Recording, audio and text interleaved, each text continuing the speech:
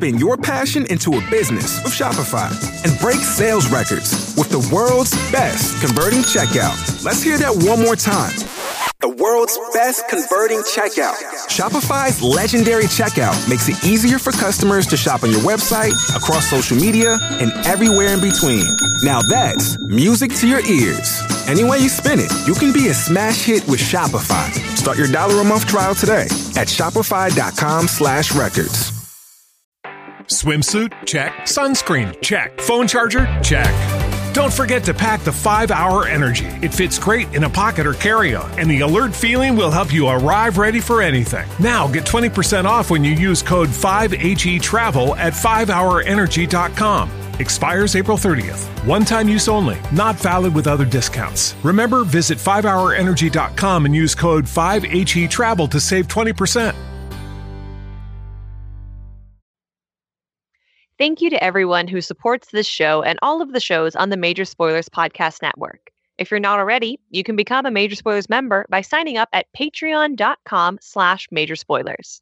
The Major Spoilers Podcast covers news, reviews, and of course, spoilers, and goes into details about the topics discussed. So if you haven't read, listened, or watched the items we talk about, you might want to come back later. I'm Matthew. I'm Ashley. I'm Rodrigo. And I'm Steven, and you're listening to the Major Spoilers Podcast, the podcast for pop culture and comic fans. In this issue, big movie news. The Man of Steel gains a protege, and hello, all you shocking future people in the world of 2099. It's a Bendis fest in our review corner. We could talk TV, we could talk video games, comics, or more. Any of it, all of it delivered in the mighty Major Spoilers manner. It's the kind of show that makes you want to tell your friends, clean out the barn, and dust off your banjo, because it's going to be a heck of a show as the Major Spoilers Podcast is on the air. Welcome to issue 847 of the Major Spoilers Podcast. Thank you so much for downloading and checking us out this week. We talked about little puppy dogs, and we talked about Matthew's personal data when it comes to Apple. You can find all of that in the Major Spoilers pre-show. But right now, we're going to talk about a lot of other things related to pop culture and comic books. So let's jump into some news. This week in the news, we've got Spider-Man is back. So are the Birds of Prey. And there's a brand new Harley Quinn trailer that you can check out. Let's spin that Wheel of Destiny and see where we land. I have a feeling it's not going to be Birds of Prey. I don't think anyone's really ready to talk about Harley Quinn. But let's talk about Spider-Man. Marvel and Disney have reached an agreement with Sony Pictures that will allow Spider-Man to appear at least in one more film in the MCU, as well as Disney helping out with the next Spider-Man Homecoming sequel. And Disney, in the way that this is shaken out, this happened last Friday is when it was announced, that Disney will, in exchange for 25% of the box office, the gross receipts, they will also put in 25% into the making of the film. And then Sony gets to do Spider-Man and Disney gets to use Spider-Man. What is everyone's reactions to this? I'm pretty sure, and I don't know if I actually said it out loud, but I'm pretty sure that this is what I thought was happening all along. When they initially made the announcement, it felt an awful lot like one of those, hey, you guys, we want to make this public so you can all voice your hatred. And I don't know who we is or who the hatred was supposed to be aimed at. But I think somebody made this news public with the expectation that fandom could then erupt in the hopes that it would, strengthen whatever negotiating position they had. In the initial story, it was that Disney wanted to come in and have at least 50% or more of the Spider-Man franchise. And Sony was like, no, thank you. We can do without this. And it looks like Sony, maybe quote unquote won on this. I mean, Disney blinked. That's what it looks like from the outside anyway. Yeah, that's maybe not good for a mega corporation that's going to be controlling all of our lives in the next couple of years. I mean, it's good for us that there's a way to make one of their giant eyeballs blink. True. Now, I don't want to get into too much rumor territory because we don't do this, but have you heard the reason why the deal went sour the first time? No, I hadn't heard that. So, Matthew, maybe you remember. Was it Tom Holland's haircut? Maybe you remember way back in the day when Marvel was going through some issues back in the late 80s and early 90s. And was it Revlon who bought Marvel, right? Yes. When they came in to told the executives at Revlon that they bought Marvel, it's reported that the executive was like, yes, we've got Superman. And that may not be too far from the story that I'm hearing that happened with this, that there was a certain person who didn't know how the contract with Spider-Man at Sony was set up and thought that they were licensing Spider-Man to Sony and not that Sony basically owns Spider-Man forever. Spider-Man movie licensing at the very least. Until so many years lapse where they're not making Spider-Man movies. And if you've seen the slate of movies, we've had 900 Spider-Man movies. Yeah, so, if you've seen you're saying that the rumor is that somebody at the top was like, okay, well, let's keep making. Yeah, somebody like at the very top at Disney looked at the contract and was like, wait a minute. You're telling me that we gotta pay them for Spider-Man? No. What I'm saying is someone at the top thought that Sony was licensing Spider-Man from Disney and that Disney basically owned it and could control whatever the negotiations were instead of the other way around. Right. Okay. And it wasn't until afterwards when the deal went sour that someone pulled this person aside and said, no. We need to let somebody else come in and renegotiate this deal. And so Disney ended up getting only the 25%. I mean, that makes sense. It's there are obviously not with something like Spider-Man where there are so many eyes on it, but there are properties out there where people literally don't know who owns the copyright or they don't know who owns the license to certain things. Where they're like, is this property something that could ever come back? We don't know because nobody knows who actually owns it. Yep. Here's how I will know. This is such a major flub. If this is true in this story, there's one way we will know if this is a true story or not, is that by the end of the year, or I'll say in the next 6 months, this person will no longer be working at Disney/Marvel Studios. That is, that is very likely. Yeah. So when this person is exited quietly, and it'll be just a little blip on Variety or the Hollywood Reporter or something. When that happens, I will say that this is the person who screwed things up, and this is why they're now out there. But Spider-Man is back. Tom Holland's excited. Zendaya is excited. Looks like Coach, what's his name, is excited. Or the actor who plays he wasn't the coach. He was the science teacher or whatever. Yeah, well, he's their mathlete coach or whatever. No, I think he was the coach. I don't remember. Anyway, they're all excited. All their Twitter feeds are all lit up. Everyone is happy now, right? Is everyone happy, Ashley? I mean, the fandom is happy, I guess. I guess everyone likes Baby Iron Man instead of Spider-Man stories. So good for them. Well, Amy Sony's Pascal already proven. Yeah, Amy Pascal is back and is going to produce the third one again. So that's going to continue. So she'll bring that with them.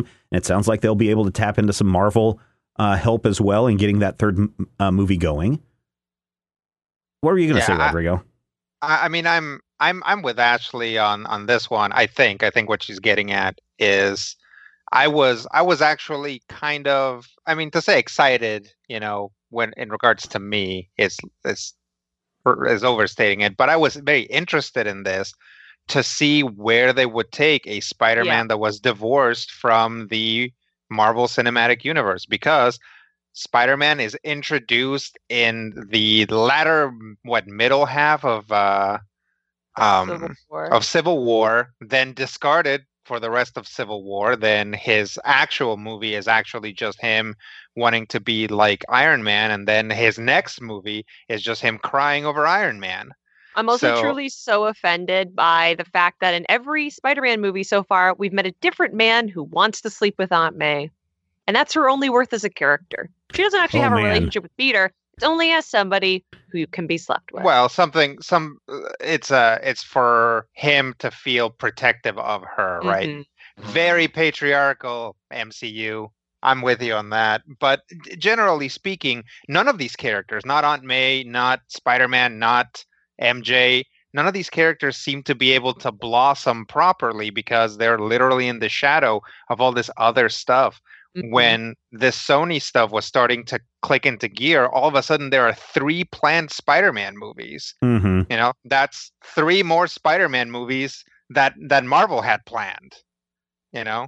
Like all of a sudden you if you love Spider-Man, you have so much more Spider-Man content to look forward to.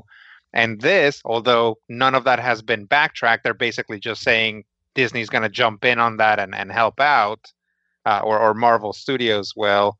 It's still, it feels like we're right back in there, right back in the kindergarten, and then Spider-Man's never going to be allowed to like expand to its own franchise. Yeah, it'll be interesting to see what happens next, especially with all the other Spider-Man stuff going on. New Spider-Man Into the Spider-Verse, the Web of Spider-Man, the what is it? The Women of the Spider-Verse or whatever, teaming up and having a movie. More Venom stuff on the way. The list just goes on and on and on and on. Sony has already proven that they can make the best Spider-Man movie of all time without Disney anywhere near it, because they did it with Spider-Verse. They've also proven that they can make a Spider-Man movie of questionable quality without Spider-Man in it, and it can be one of the highest grossing movies because they did that with Venom. So, like, I don't really know what Sony gets out of working with Marvel, except the people on Twitter are going to shut up and stop telling them to, that they've made a huge mistake. Like, the landscape is so interesting to me. Yeah, that might be enough to get them to do it, because when that came down, everybody was mad at Sony. Which is so funny, it's because nuts. I was truly like, good job, Sony. Stan Lee's estate was like, good job, Sony.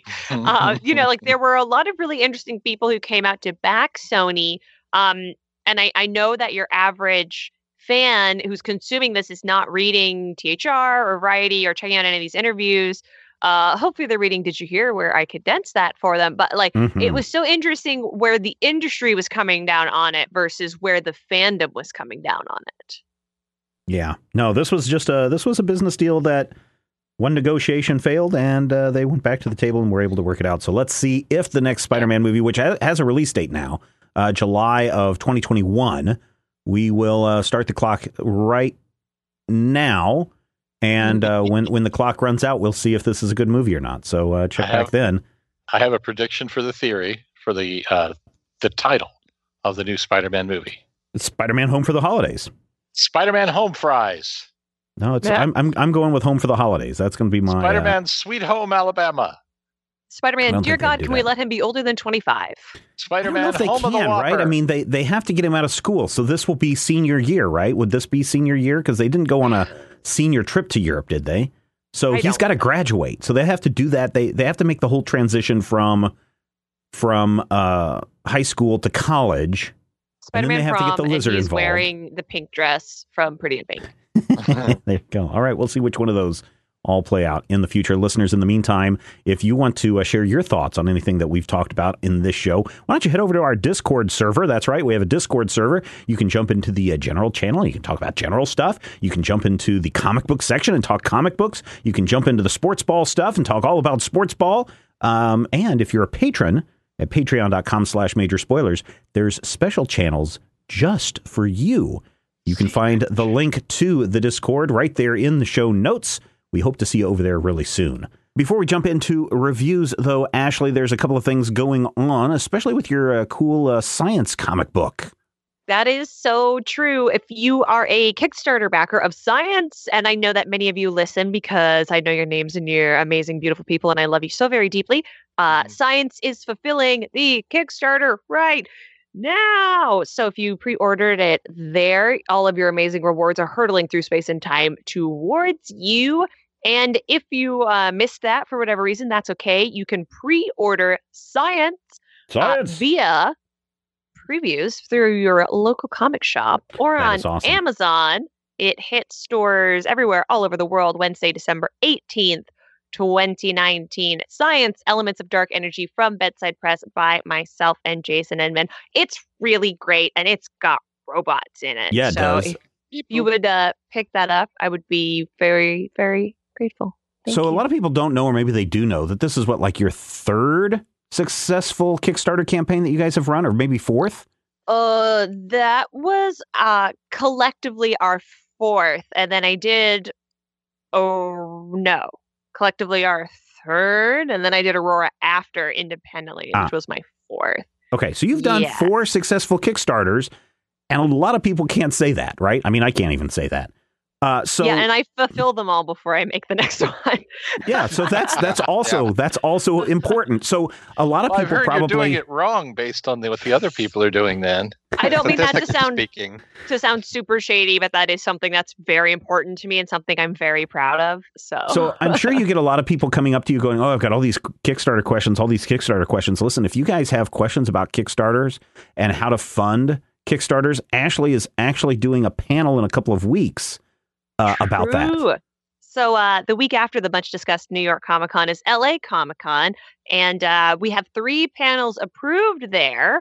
And one of them is Kickstarter Secrets, how to fund a successful Kickstarter with myself, Jason Inman, and Charlie Stickney, who does White Ash on Kickstarter and truly puts our success to shame. He's like the master. We're also doing a Geek History Lesson live, Flash versus Arrow, debating the merits of the 2 television shows. Who will win? We'll both win because actually everybody on the panel loves both shows.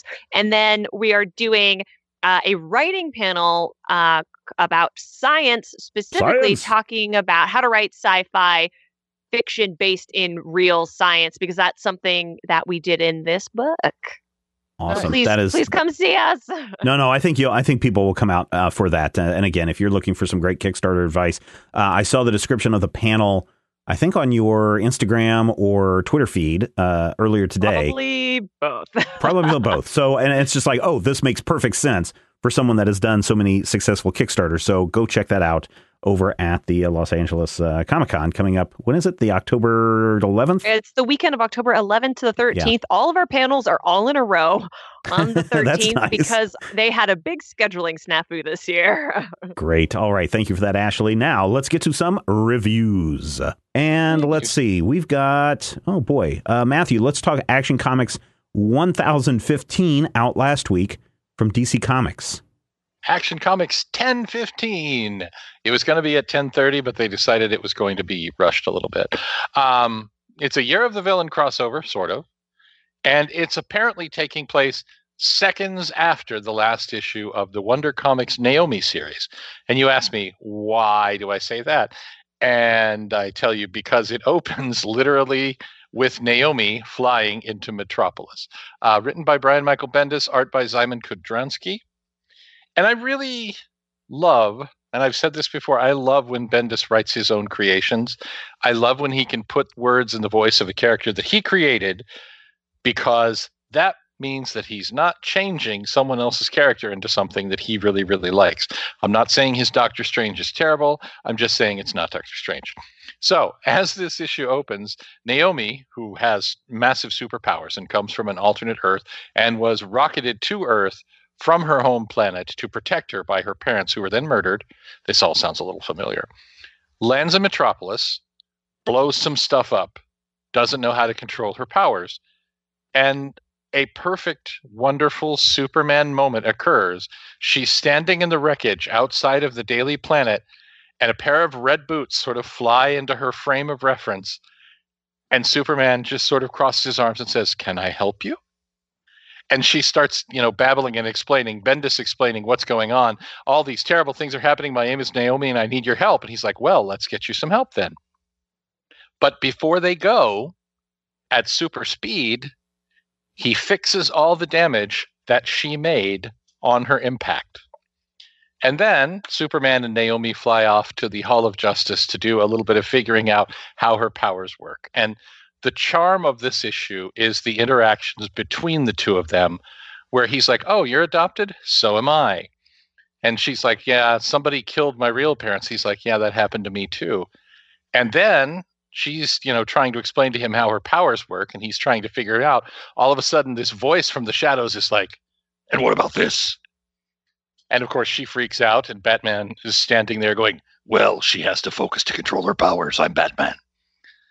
And it's the most wonderful, charming Batman I've ever seen. I'm so mad because I wanted to come into this issue and I wanted to see something. And I'm like, well, I've been kind of annoyed with some of Action Comics so far. And there are things in here that I have not been 100% on board with, vis-a-vis Leviathan and the evil criminal organizations. And this issue's really wonderful. It's a lot of character interactions with Superman trying to figure out Naomi, Batman is there, and Superman is trying to make sure that Batman has his thing. There's a moment where Batman is examining her, and he's like, my parents were murdered too. And she's like, does it ever go away? Silence. No. But it's a really sweet moment. It's strangely touching for Batman, and I really kind of love it. And then, of course, the Year of the Villain crossover kicks in, and the villain shows up and smashes Superman's face into the dirt. And I'm not saying it ruins all of that first 2/3 of the book, because it really doesn't. It's a good comic. But it definitely, makes me mad, because now I have to come back next issue, and I'm probably reading Action Comics now, you guys. It's a pretty good series. I've liked it so far. Don't you hate that? Yeah, I do. I hate it when you like something so much that you're like, well, I'm reading this now, I guess. But Action Comics 1015, 4 slices of meatloaf, really well drawn, really beautiful effects. Naomi glows. I don't know if you've seen her in her own series, but her power effects are like these weird, crazy light up things that you kind of usually only see in an Alex Ross comic. But here they work, and they're really, really well done. And I'll say it, Bendis nailed it. Bendis gave me a really, really charming old school Superman and a really cool, obnoxious, hanging out in the shadows, but still human Batman. And as far as I'm concerned, Naomi McDuffie can be Superman's new mentor or mentee forever, and they can go off and have adventures, and I'm fine. All right. Thank you for that, Matthew. Out this week from DC Comics, it's Legions of Superheroes, Millennium #2. Now, this was somewhat controversial when it first came out, because we were expecting to see lots of Legion of Superheroes characters, and they were surprisingly absent from the entire book. And Matthew and I talked about this a couple of weeks ago on the Dueling Review podcast. Well, I will let you know that the Legion of Superheroes do appear in this issue, but we have to go to far space and back in order to get there, because once again, we follow Rose of Rose and Thorn, or sometimes it's Thorn of Rose and Thorn, as she travels through the entire history of the DC universe's future. And we've seen things like OMAC, and we've seen things like the Commandy, the Last Boy on Earth, and the Batman Beyond. And we've always wondered, how do these things fit into the future? And if you haven't listened to a Geek History lesson this week, they have a really interesting discussion on the Three Jokers and the idea, and especially Grant Morrison's idea, that everything is in continuity. And here Brian Michael Bendis is saying, yes, even the future of DC Universe is in continuity, and here's how everything plays out, and here's how Rose of Rose and Thorn, who is essentially immortal, how she is dealing with that, and how she is just stepping into moments of DC history.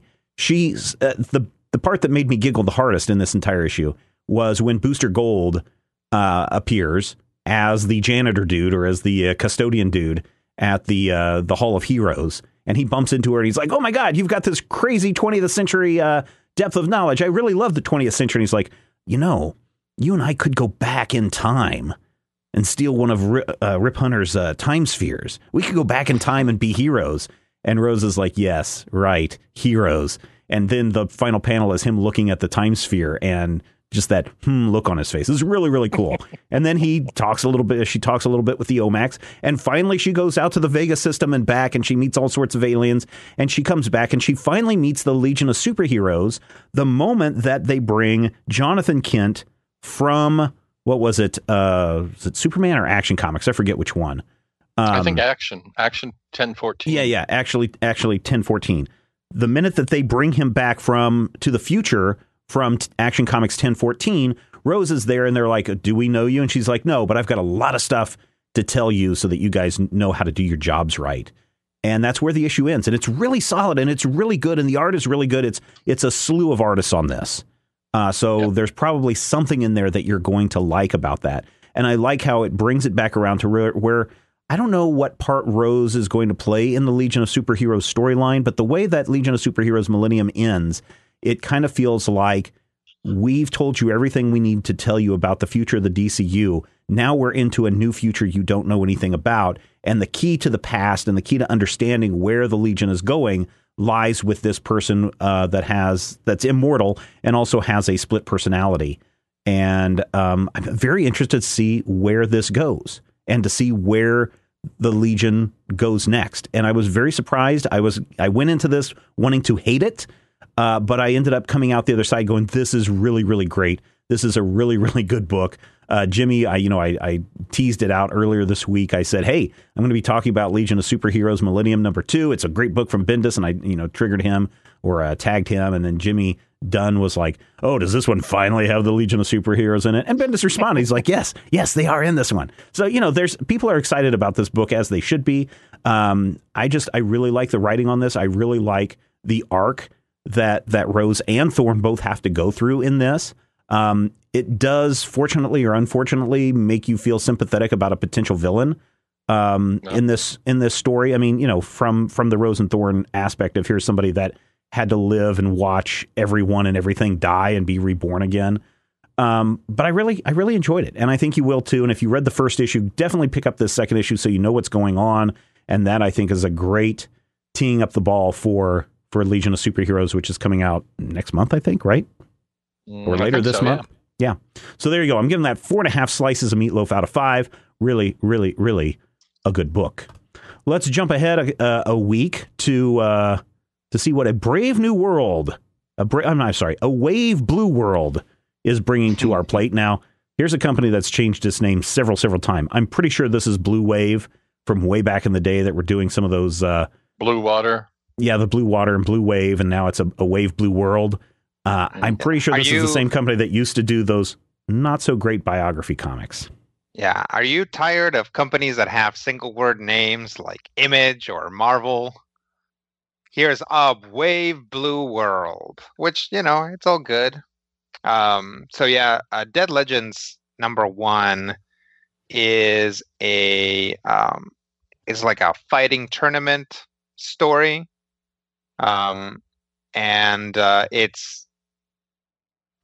It's really interesting to me because within we don't even get to the tournament within the span of this, but we do meet a handful of characters that are clearly going to be involved, and our protagonist character, I believe, because these when you get into like fighting tournament kind of things, they tend to be kind of like ensemble things, but there's kind of a main character. Goes from or another character introduces her, and then it turns out that that's not actually who she is. So all of that introduction then gets like tacked onto like a different character when that character actually shows up. So it's like, I don't know, it's like interesting. I wasn't really expecting for our main character to be like, for them to be like, this character is a total badass. You have to let them into the tournament, and for the main character to be like, yep, that's me. And then it's like, turns out that it's not. And then that actual character shows up, spoiling for a fight. So it's got some interesting stuff. You find out in a flashback why our main character is there to begin with.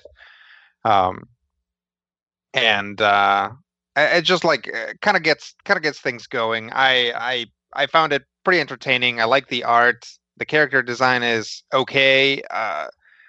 It's clearly meant to be retro, to be kind of a callback to stuff like Bloodsport or Enter the Dragon, that sort of thing. Media that has kind of fallen by the wayside nowadays, outside of anime.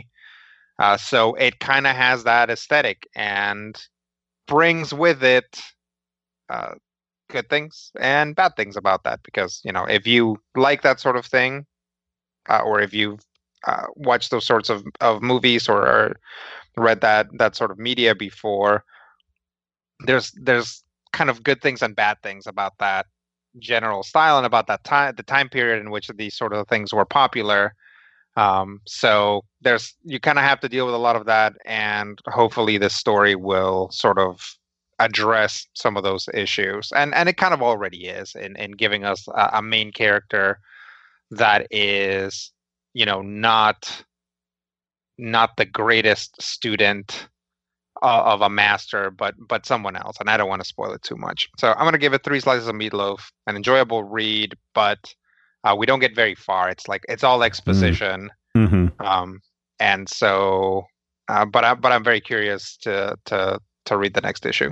All right, does it? I mean, if this is the same company, I'm pretty sure it is. Better writing, better art than what we've seen before. Yeah, I mean, Gavin Smith is the artist on this, and the art is perfectly fine. I'm not familiar with his work from other places, but my usual guideline for comics, which might be like an absolute bottom of the, just you have to meet this in order for me to appreciate your art, is do characters who are similar look different, right? It's like if there are 2 20-year-old women on the panel, do they actually look like 2 different people, especially if you put your thumb over their hair? Yeah. And that seems to be the case here, right? It's like there are, the character designs are actually really interesting. It gives a real kind of Mortal Kombat vibe. Again, it kind of gives a real, I just kept thinking about Bloodsport the whole time. So I'm interested in it, and I think the art's pretty good. The writing's pretty good. This isn't, female force Hillary Clinton. This is a straight up fiction comic book. All right. Very cool. All right. Thank you for that, Rodrigo. Also, I believe coming out next week. Oh, Halloween is upon us, Ashley. Ooh, blah, blah. And Archie always does something fun for the Halloweens. They do. Archie is a company that I love. I've reviewed a lot of their post Mark Waid 2014 reboot stuff, but I've never gone back and talked about any of the OG style that I think many of us associate with Dan Parent, who is on art duties. For this, they have a Halloween special, #1. It's only $2.99. It is freaking perfect and adorable. I can't recommend it enough. And if you are a person of means, I would recommend handing these out to kids for Halloween, or encouraging readers to check this out during the holiday season. It's so special. It is a series of adventures in and around Riverdale, with the classic characters in the classic style, ranging from actually kind of spooky to really, really silly. There's a story where Archie's got to split his time between Betty and Veronica, and hijinks ensue. I have read their Halloween specials every year of my life that I've been able to read, so about 5, and it never disappoints. I think when Archie does this, and when Archie does things that are throwbacky and are celebratory of where they came from, I think when they can still hint and be funny or relevant or charming or thoughtful, I think that is very, very special. It's tough in the comics medium to be able to do something that is reverential to a bygone time, but still works. And this is great. It is, I think, the epitome of the internet word spoopy. It is kind of spooky and mostly cute and fun. And it will remind you that not all comics in this world have to be, as Matthews likes to say, I'm going to armor my head. Why that is important and why that is so wonderful. I read it very quickly. I loved every second of it. And I think the $2.99 price point is really, really perfect. So check out this and every Archie Halloween special. There you go. All right. Thank you for that, Ashley. And Rodrigo, quick correction on yours. A Wave Blue World is not Blue Wave.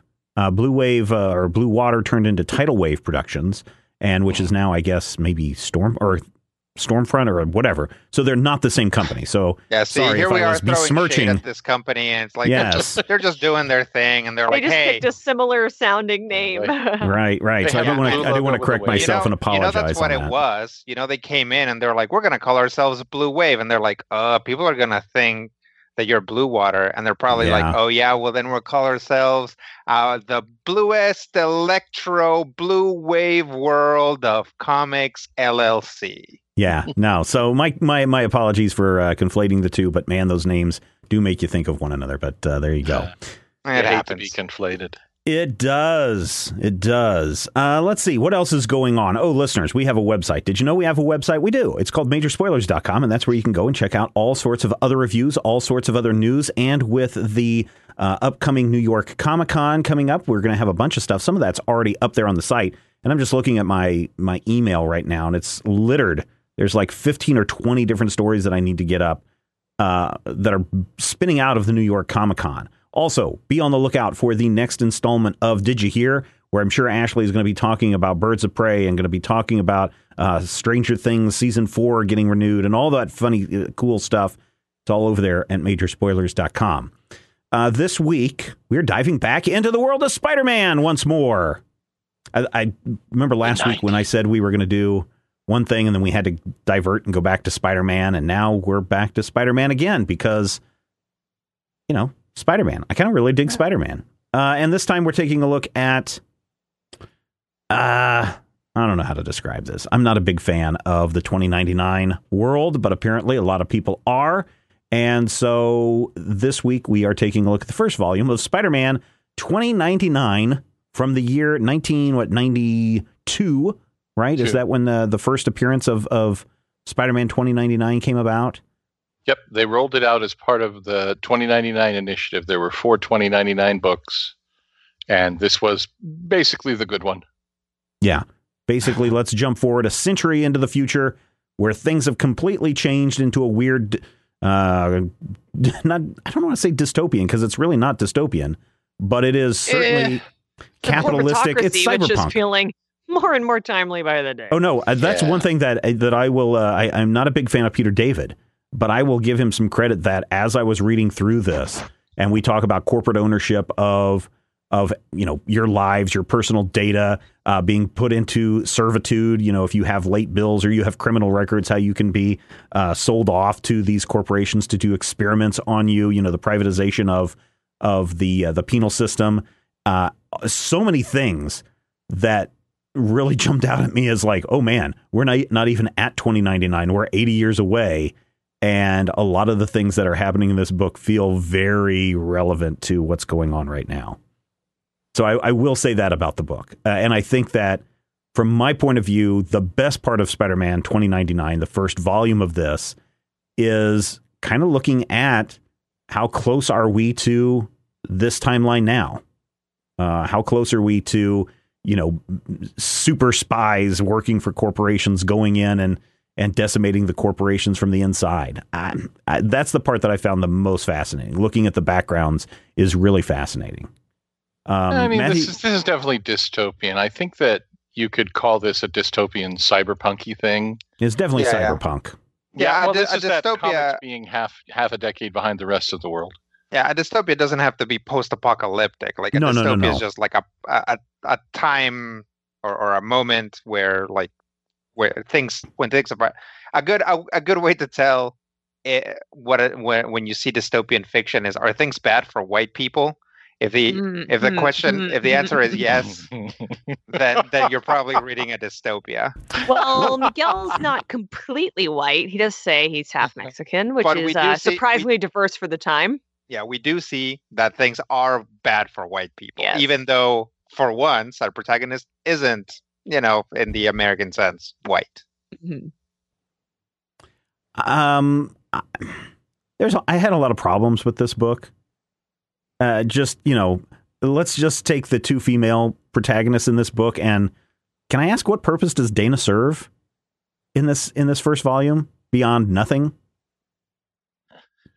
Dana is a difficult character to wrap your brain around, because the thing about Dana is an 80s style girlfriend character in a 90s comic, which requires a level of grit and brutality and framistatery, for lack of a better word. And then it's all tied together into this weird futuristic viewpoint. And it makes her feel even more retro than she should. I mean, in 92, Dana felt kind of like, the 60s Iris West or Carol Ferris kind of mooning after him endlessly girlfriend who has no other function other than mooning endlessly after the hero. I think eventually Dana dies so that Miguel can be very sad. Honestly, Lila's the best female character. And the Lila's not hologram? even female. Yeah, the hologram. And she's mostly a joke. She reminds me of that blue girl from Halo. Cortana. Cortana? Sure. Oh, wait, you shouldn't say that if you're running Windows no right now. idea. Don't say that. If you're on a PC, don't say that, because then she'll come to life and try to schedule you for a dentist appointment. Don't say the C word. They know where you live. Okay, so one thing that I had forgotten, this is the first time that I'd read Spider-Man in, what's it been, 30 years or whatever, since 1992? 27. Yeah. The one thing that I forgot was all about Alchemax, right? Yeah. The mega corporation that runs everything in this story. Slapped all over Spider-Verse, the movie. Mm-hmm. Right. Alchemax That's what is all over. Yes, that is the amazing thing, because I was like reading this and I was like, Alchemax, and I was like, oh crap, that is the name of the company that we see in the Spider-Verse. And then I had the big head smack of course you got to bring Spider-Man 2099 in at the end of the movie, because that's where Alchemax essentially first appears, right? Matthew is in Spider-Man 2099, or is it before that? Alchemax starts in the 2099 series, all four of them. Alchemax has been part of the mainstream 616 universe for about the past 10 years, too. Okay. But I was just, when I watched that, and you're like, okay, well, yes, we could tie a Spider-Man 2099 into this because he's from another universe, but when you put in the Alchemax thing, then it makes kind of sense that that ending is kind of set up in the form of Alchemax. Also, Spider-Man 2099 in the amazing Spider-Verse movie, the greatest Spider-Man movie of all time. You can at me, but you're going to be wrong. It's funny that it's not that they couldn't get the rights in the movie to use Marilyn Monroe for the VR character. Oh, sure. Yeah, but here it's all over the place. Which is a weird thing in the late 80s, early 90s, the fetishization of Marilyn Monroe in. I maintain it's in like weird. In kind of a futuristic story, any kind of VR character or whatever. Marilyn Monroe is used quite a bit in that sense. Oh, yeah. And I think that it's important that this was about the time that the discussions of is it ethical to use Fred Astaire's likeness even though he's dead in a Coca-Cola commercial. I think it was a Hoover vacuum cleaner commercial. Yeah, either way, it was something where they were getting to a very cyberpunky thing of, do you still exist after you're dead? And if so, who owns you? So I feel like using the Marilyn... Star Wars is opening that door right back up again. Oh, sure. Yeah. Everybody owns everybody. We're all owned by 6 corporations. I was actually optioned for a comic book series this afternoon. But I don't know that part was so successful. I mean... The hologram part? No, the using Marilyn Monroe and some of the things that are kind of designed to poke holes in what was then, modern pop culture and modern cultural things. I think that Spider-Man 2099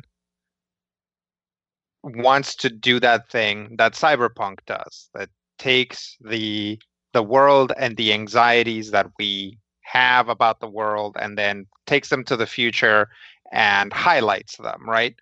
The problem is that it tries to do it in a cyberpunk framework, and cyberpunk is the future of the late 70s, basically. Through the 80s, late 70s, early 80s. And like explodes in the 80s, and it's like it has, and that's why you get things that even in the 90s already ring false, like the Stark Fujikawa stuff is like, oh, the Japanese are coming for your economy, kind of stuff. And it's like, even by the 90s, that already kind of feels like it didn't happen. Well, yeah, because in the way real history played out, the Japanese economy took a huge dump in the early 90s. Yeah. And so you didn't have them exerting the power that created the fear that is embedded in cyberpunk of Japanese basically taking over the world. Yeah, so many things about Spider-Man 2099 feels like they're going through the cyberpunk motions. It's like, to have a cyberpunk world, you need like the Japanese takeover of American consumer culture. You need these like super duper companies, which I think in the 90s that still rang true, because but actually maybe it didn't. Maybe in the it feels good now, but it didn't feel good in the 90s because the economy was really good in the 90s. I was like, I don't think people felt oppressed by hyper companies in the 90s, but they did in the 80s, and so that stuff is carried through. And then on top of that, you have to fit the Vulture in somewhere. This book has elements that very much remind me of things like RoboCop, for one. Yeah. Oh, yeah. Stories that were very futuristic chunks of, the 80s.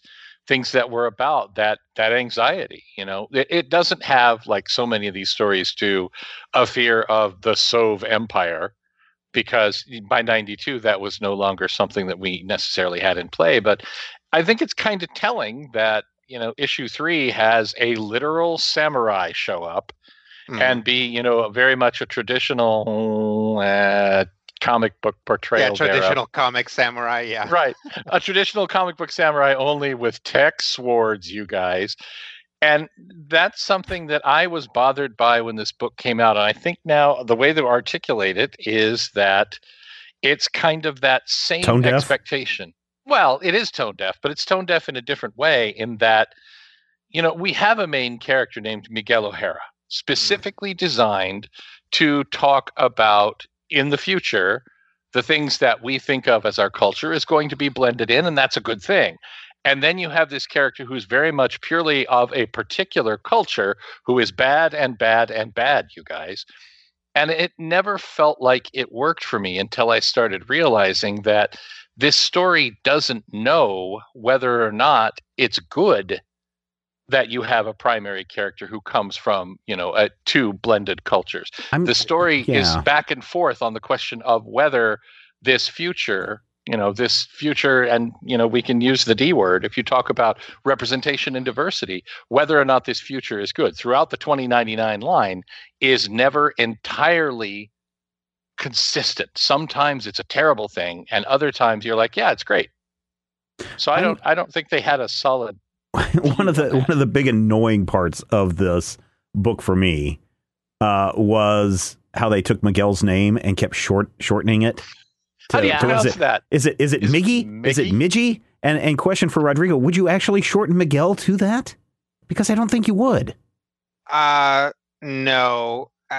So in Spanish and definitely in Mexico, there are specific there are specific pet names for a lot of names. So if your name's Jose, it gets changed to Pepe, even though it's exactly the same length. The important thing in Spanish is not to shorten a name, is to show affection. So if you know someone named Miguel, you actually extend their name to Miguelito. If you want to show affection. That's my favorite. The Ito and Ita, I think it's so cute. Yeah. It's actually very common in Mexico. If there's a Miguel and they're amenable to it, to call them Mickey, because it's like everybody knows Mickey Mouse. Nobody really hates Mickey Mouse, so it's like calling them Mickey. But no, Mig is like, it doesn't feel good in Spanish. Miggy doesn't feel good. Just because of that G, it has to exist in a very specific place, and it has to have a U after it.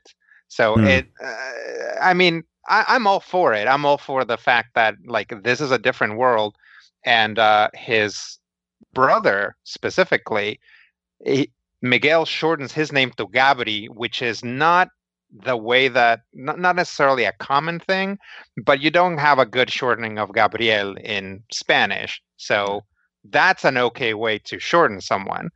And you can tell Miguel calls him Gabri, but both girlfriends call him Gabe, which is, presumably the English American way to shorten it. Right. So it's, I'm okay with all of this, because also everybody calls Miguel something different. They call him Mike, they call him Mig, they call him Miggy. So it's the fact that every character has kind of a different way to shorten his name. I'm okay with. I was very aware of the name shortenings in this, and generally I like it because it feels more familiar than traditional. I can see where you're coming from that, but I found it super annoying. What were you going to say, Ashley? Sure. I'm going to say I think I'm going to be the person who liked his book the most. And I said this on the pre-show. I love me some 90s comics. And in the last year, I have read all of the 90s Ray series.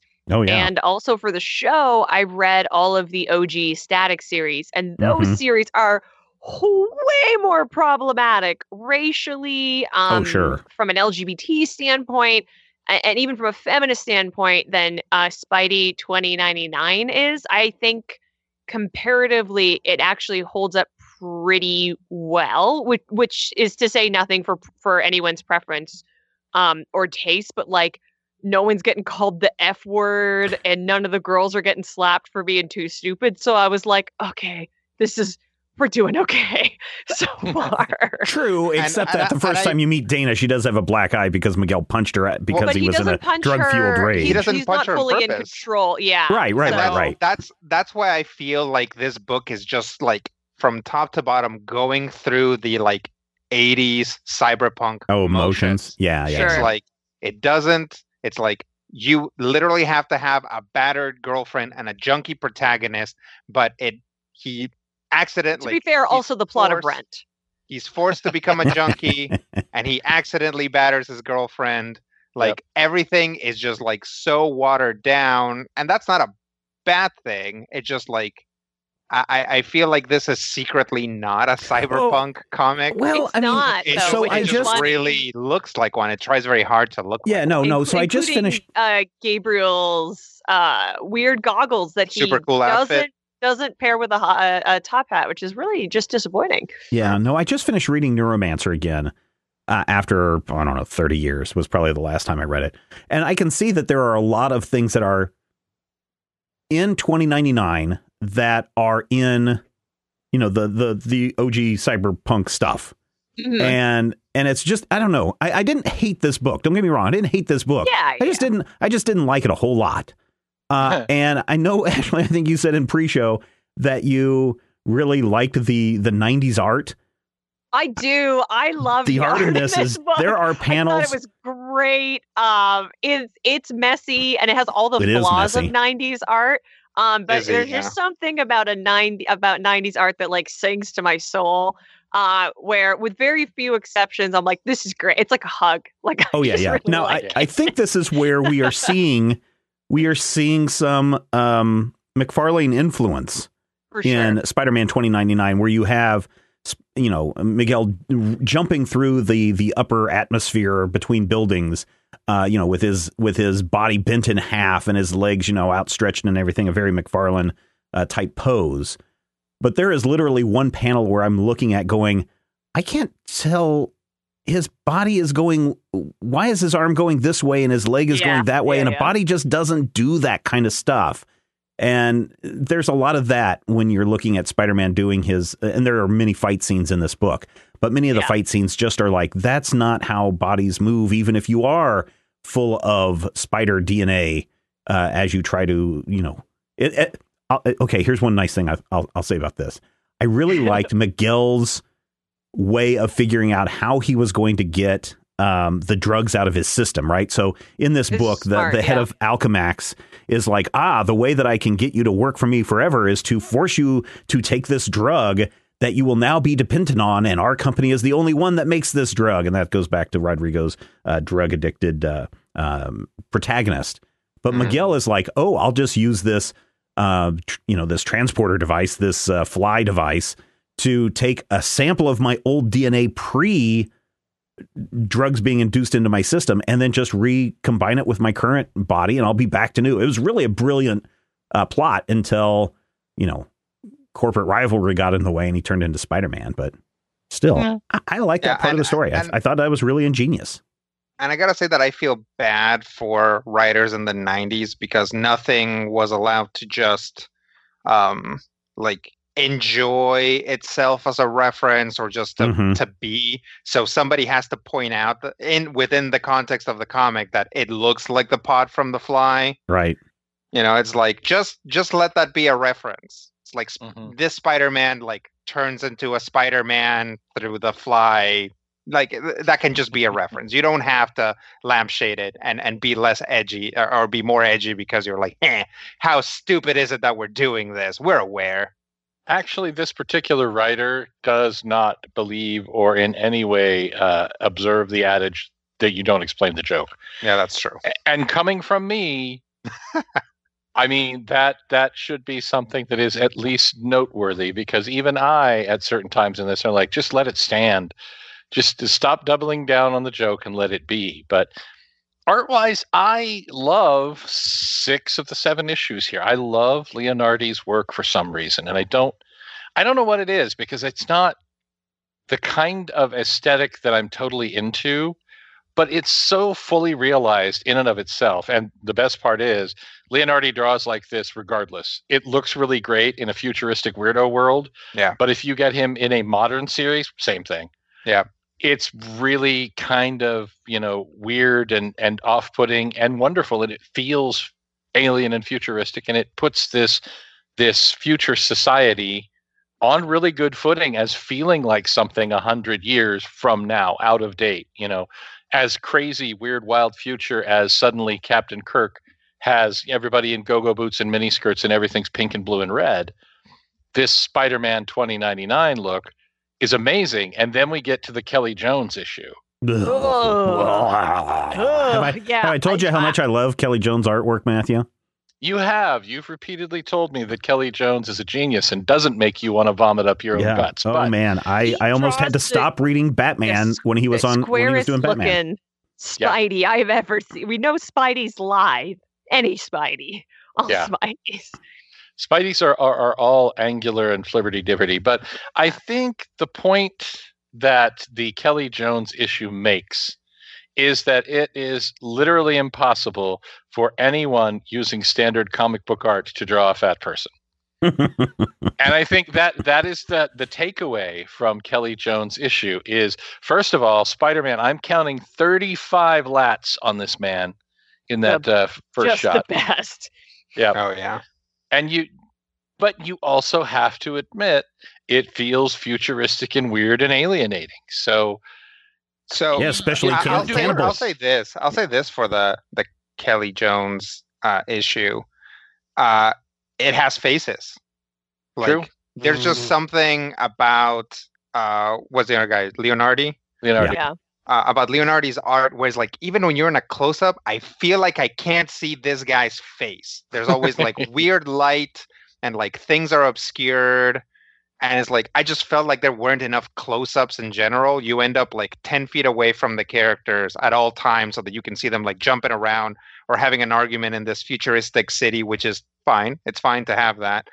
But I'm like, at least here, even though the faces are like significantly more cartoony than I would hope, you get close-ups and you get to like look into the character's eyes, which I don't know. Maybe it's just like a general feeling. But I feel like Leonardi really wasn't giving us. Yeah. Leonardi is not big on super detailed faces. You get a lot of cartoony abstraction. Yeah. And, even though Miguel looks kind of like the Swamp Thing when he's sitting in the bath, you're right. You do get the strange expression where he's just like, hey, hi, you're my girlfriend. You should totally kiss me. And you can see in his face that, as the kids today say, Spider-Man 2099 is horny on main. Mm-hmm. And that's cool, except for the fact that, Dana is a terrifying plant thing. I don't know. You could do worse if you're trying to maintain the feel of the book. For all the complaints that we may have about whether Kelly Jones' art is super attractive, you have to admit it is of a piece and tonally and, visually similar enough to what Leonardi has done, to where it's not a huge, oh my God, all of a sudden this issue is drawn by Ron Lim and I can't figure out who anybody is anymore. Actually, I would have compared Leonardi to Ron Lim a lot closer than the other way around, but... Well, Lim has, I think, a thicker ink line and a cleaner style. Yes, but they still have the same face stuff that the cartoony elements that Rodrigo was talking about. And so listen, so listen. This volume 1 has a lot of fight scenes, like the stuff with the Vulture and the stuff with the Samurai Guy. I think that's literally his name is Samurai Guy. The Specialist. Those two His fights. name is This One, as if he were an Unsullied. He speaks exactly like the Unsullied, and having just, spent a lot of time living in the Game of Thrones world this year, it really threw me off. Yeah, there's a long, proud tradition of even just Marvel characters referring to themselves as This One. Very true.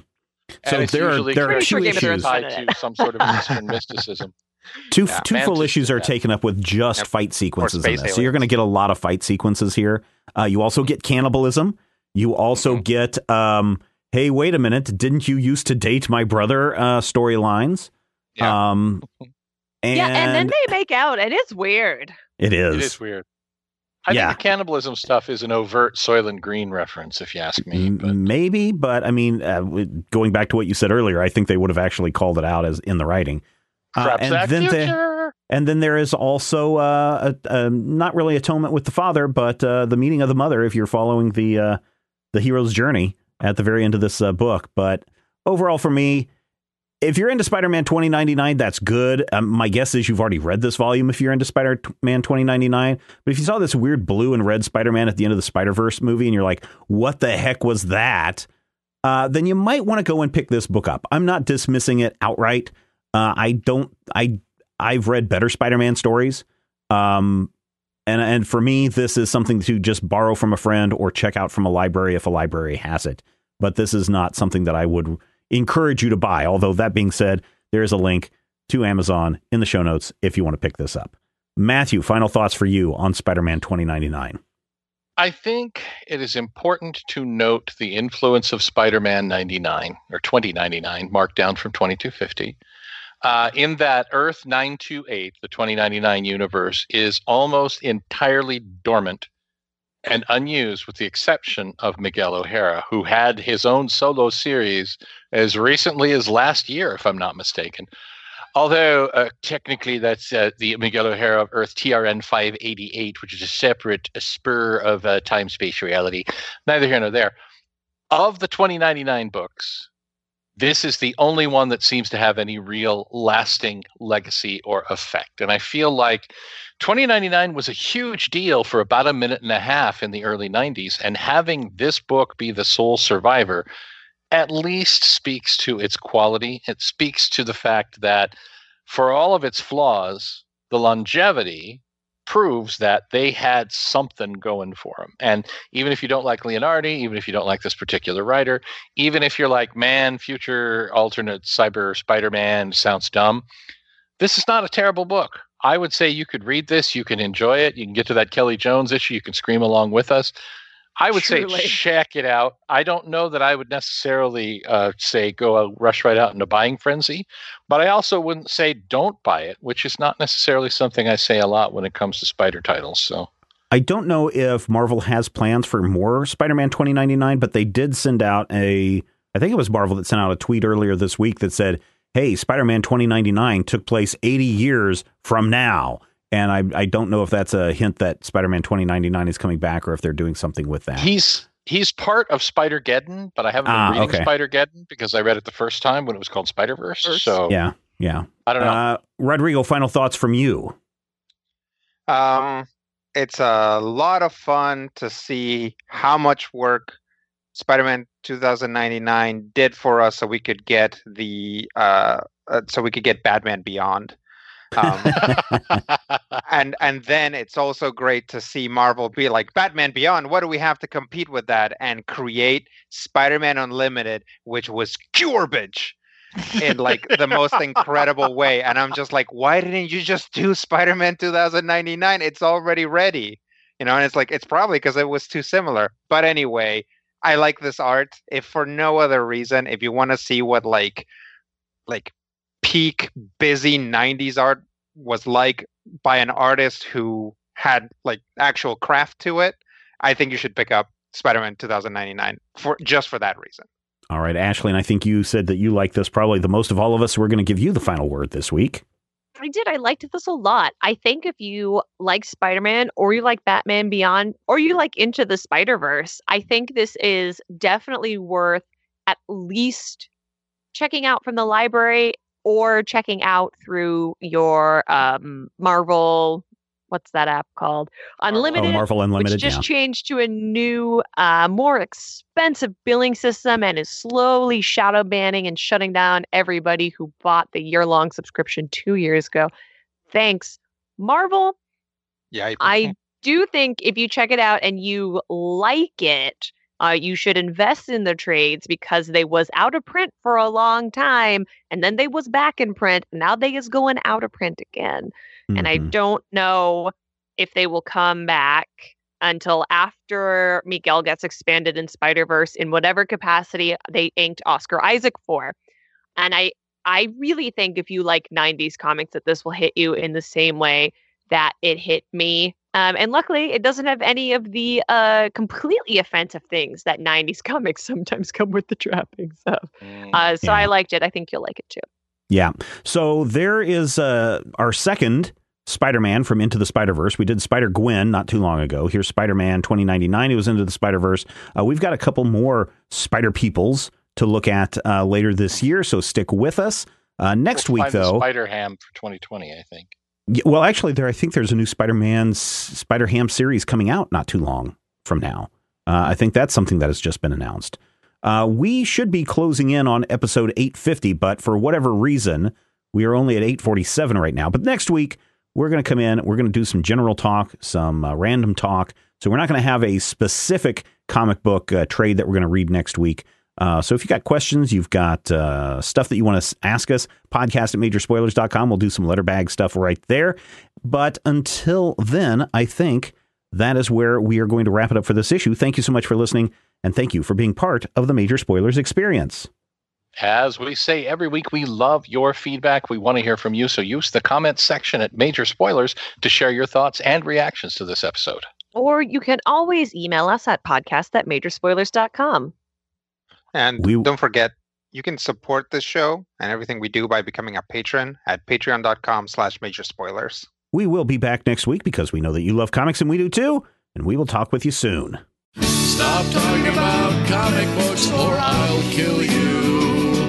I don't care if the Hulk could defeat the Man of Steel. I'm gonna rearrange your face if you continue to debate whether could pierce Steve Rogers' shield. I just couldn't care less if they bring back Kraven.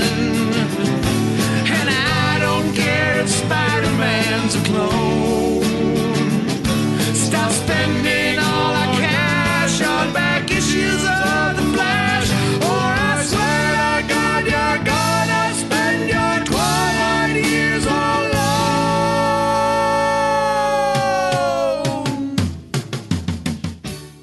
This podcast is copyright 2019 by Major Spoilers Entertainment, LLC. Has the winter season taken a toll on your tile, upholstery, carpet? Call Cyclone Cleaners, 570-726-6200. For all your carpet, upholstery, and ceramic tile cleaning needs, it's Cyclone Cleaners, also offering odor treatment and soil and stain guard. Choose the only cleaning company that supplies the water to clean your home and disposes of it when they are finished. Call Cyclone Cleaners to schedule your cleaning today. 570-726-6200.